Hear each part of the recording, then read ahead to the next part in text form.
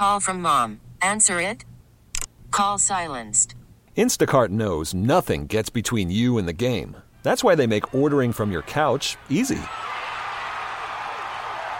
Stock up today and get all your groceries for the week delivered in as fast as 30 minutes without missing a minute of the game. You have 47 new voicemails. Download the app to get free delivery on your first 3 orders while supplies last.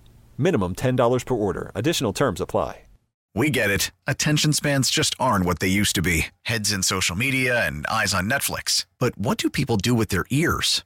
Well, for one, they're listening to audio. Americans spend 4.4 hours with audio every day. Oh, and you want the proof? Well, you just sat through this ad that's now approaching 30 seconds. What could you say to a potential customer in 30 seconds? Let Odyssey put together a media plan tailor-made for your unique marketing needs. Advertise with Odyssey. Visit ads.odyssey.com.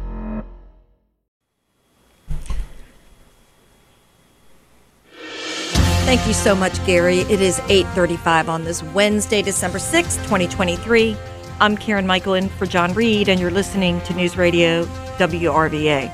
So we can't use the blue boxes, the postal boxes, but we should use those to mail in our ballots, and we should trust that. It's just getting very confusing. Very, very confusing times. So, yeah, the mail-in ballot thing, I'm just not a fan. Tonight is the presidential debate. We've talked about it a couple times on the show, and there's only going to be one party debating because allegedly the Democrats have their person locked in, Joe Biden, assuming that he continues to run, although the other day, I guess yesterday, he made a statement that he's only running because Donald Trump is in the race. That's apparently the only reason he's running for president. So we're only going to have one side having debates, and we have tonight our fourth debate from the Republican candidates. And I mean, I kind of have debate fatigue. The thought of listening to those candidates again, I really haven't paid that much attention to the first three anyway, but the thought of a fourth one seems like a lot. And of course, they're missing the front runner, Donald Trump. So joining us this morning is Nathan Worcester, who is the Epoch Times national politics reporter, to talk about this debate. Do we have debate fatigue? What to expect? Good morning, Nathan. Good morning, Karen. Yeah, I mean, long story short, yes, I would agree. And the political experts I spoke with for an upcoming article on the debate, they more or less said the same thing. This debate, it could be what everybody is calling a breakthrough moment for Haley or DeSantis. At least that's what they want it to be. But really, at this stage, it does seem unlikely. And this debate has even been sidelined by, among others, President Trump. He isn't even bothering to put up any counter-programming. Matter of fact, he's not even sending a surrogate to talk to the press in the spin room. So that tells you a lot. So the candidates that will be there tonight, we're now down to four. How did Chris Christie get into this panel? Because he was out, I thought, based on whatever their criteria was, and then somehow he slipped in. Yeah, their criteria, you essentially have to meet 6% in either multiple national polls or a combination of multiple state polls. It's a little bit convoluted, but what appears to have happened is very conveniently a Trafalgar poll showing him at 6% nationally came out the other day just ahead of the 48-hour deadline for polls of this sort. Yeah, I mean, very, very convenient. The last national poll that I was able to see looking at Real Clear Politics that had him above 6% is from late August, which might be an edge case. At any rate, yes, it's kind of odd that he was able to make it. There's also been, some talk about other aspects of this that he may not have qualified for, but it should not be denied that it seems as though whoever, and when I say whoever, the RNC seems to be very interested in having him around as this anti-Trump voice in a very definitive way that DeSantis, Haley, and Ramaswamy are not.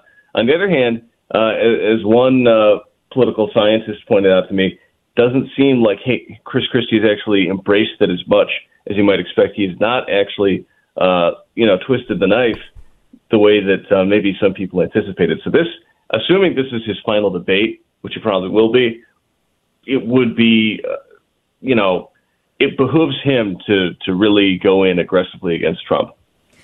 So one of the things that I find interesting is there's a lot of talk about the national poll, that Donald Trump would win against Joe Biden in a national poll. What they don't say, which I don't understand, is Nikki Haley also wins, as I understand it, in a national poll against Trump. And none of that matters anyway, because all that matters are the key swing states, those few 8 swing states, and how they would win in those states. So what are you seeing as far as the potential, if there was a head-to-head with Nikki Haley or even Ron DeSantis with Joe Biden? I mean, what are you seeing in the polls, not necessarily the national polls, but in these key swing states? I haven't delved into those head-to-head matchups in detail. I will say I think Megyn Kelly is the choice of many Democrats or some independents. You mean Nikki Haley? You said Megyn Kelly. Sorry, not Megyn Kelly. Nikki Haley. I'll get into that in a moment, actually. But Nikki Haley might draw those people, including in some of these primaries, if they're open primaries, meaning if people don't have to register as Republicans before casting ballots in them. So, for example, in New Hampshire, in that primary at least, she is polling very well. On the other hand, how is that going to translate into votes against Biden? I find that hard to say. I mentioned Megyn Kelly, actually, because Megyn Kelly is one of the moderators, along with a News Nation host, Elizabeth Vargas, and another woman, Eliana Johnson of the Washington Free Beacon, which, if you're not familiar with the publication, it has a very neoconservative tone, very hawkish and interventionist, and specifically pretty anti-Vivek Ramaswamy, if you saw their coverage during the previous debate.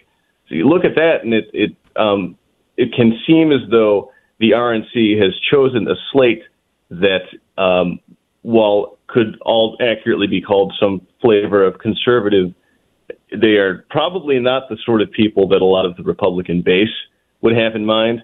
I think it was Ramaswamy who said he would rather have Tucker Carlson, Joe Rogan, and Elon Musk as the moderators. And that can sound a little facetious, but honestly, if you look at where the GOP electorate is, the people who are actually deciding this at this stage, as opposed to, the GOP establishment, this debate on a subscription TV network involving a handful of candidates and not Trump seems like it's catering more to the establishment GOP than to what people I've spoken with on the ground are more likely to favor.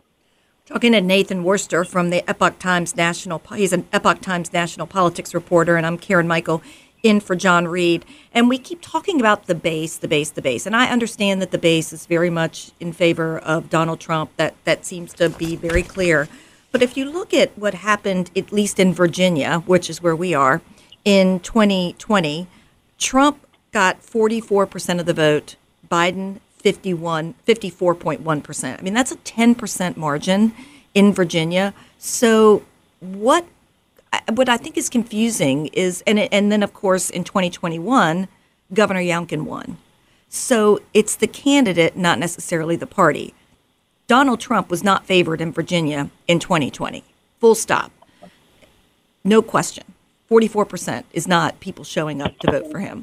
So what would you tell the voters as to, especially in like a primary, as to why there would be any difference in 2024 for Donald Trump? I mean, how is he going to suddenly change the mindset and win in 2024 when he lost in 2020?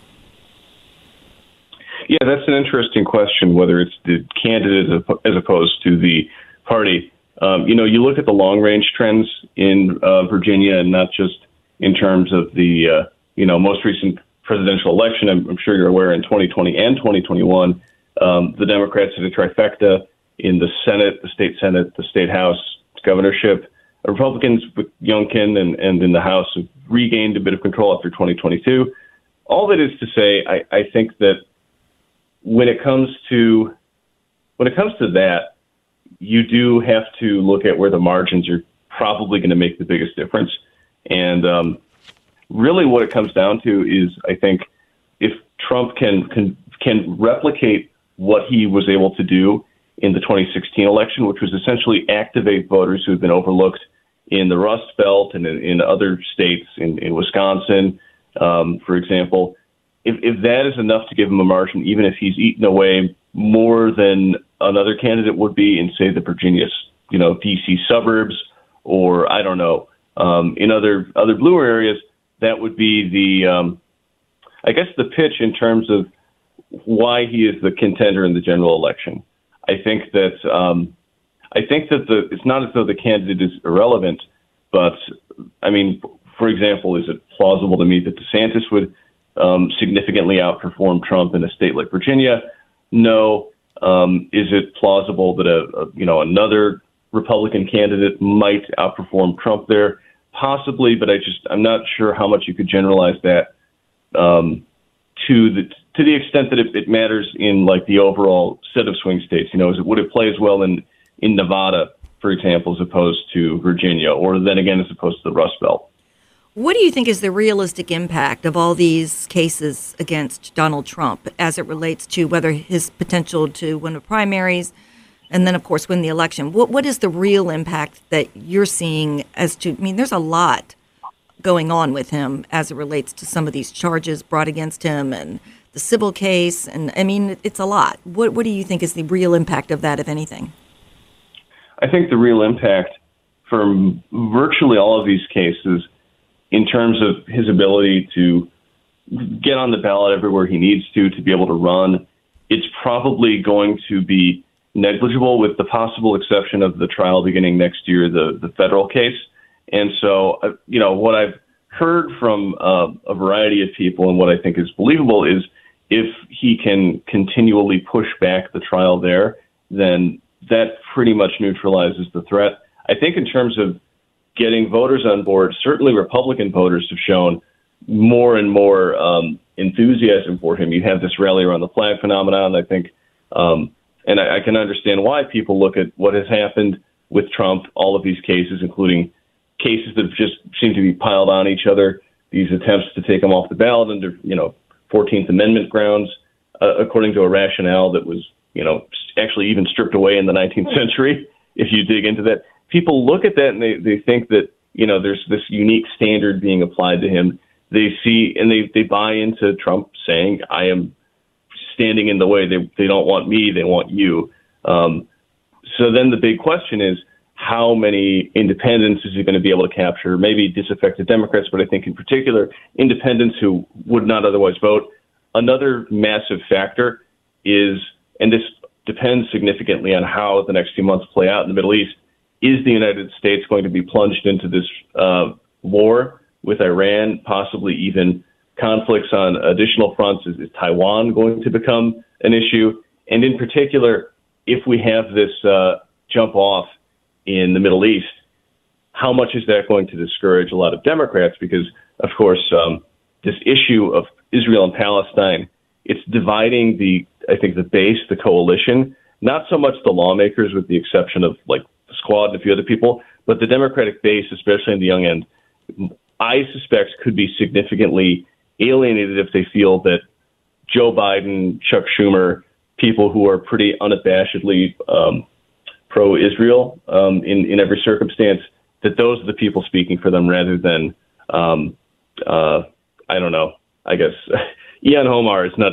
necessarily like the best example, but my point is that I think it's going to matter to see who is more discouraged, who is more active, and the legal situation I don't think is going to matter that much, in particular if the president is able to arrange these cases such that it can be something that is no longer an issue after November 2024. We'll be watching. Well, hopefully you'll be watching tonight. I don't know if I can tolerate watching that debate tonight. Nathan Worcester, Epoch Times. I appreciate so much your time today. Absolutely. Thank you so much. Thank you. 8:48 on this Wednesday. You're listening to News Radio WRVA. We get it. Attention spans just aren't what they used to be. Heads in social media and eyes on Netflix. But what do people do with their ears? Well, for one, they're listening to audio. Americans spend 4.4 hours with audio every day. Oh, and you want the proof? Well, you just sat through this ad that's now approaching 30 seconds. What could you say to a potential customer in 30 seconds? Let Odyssey put together a media plan tailor-made for your unique marketing needs. Advertise with Odyssey. Visit ads.odyssey.com.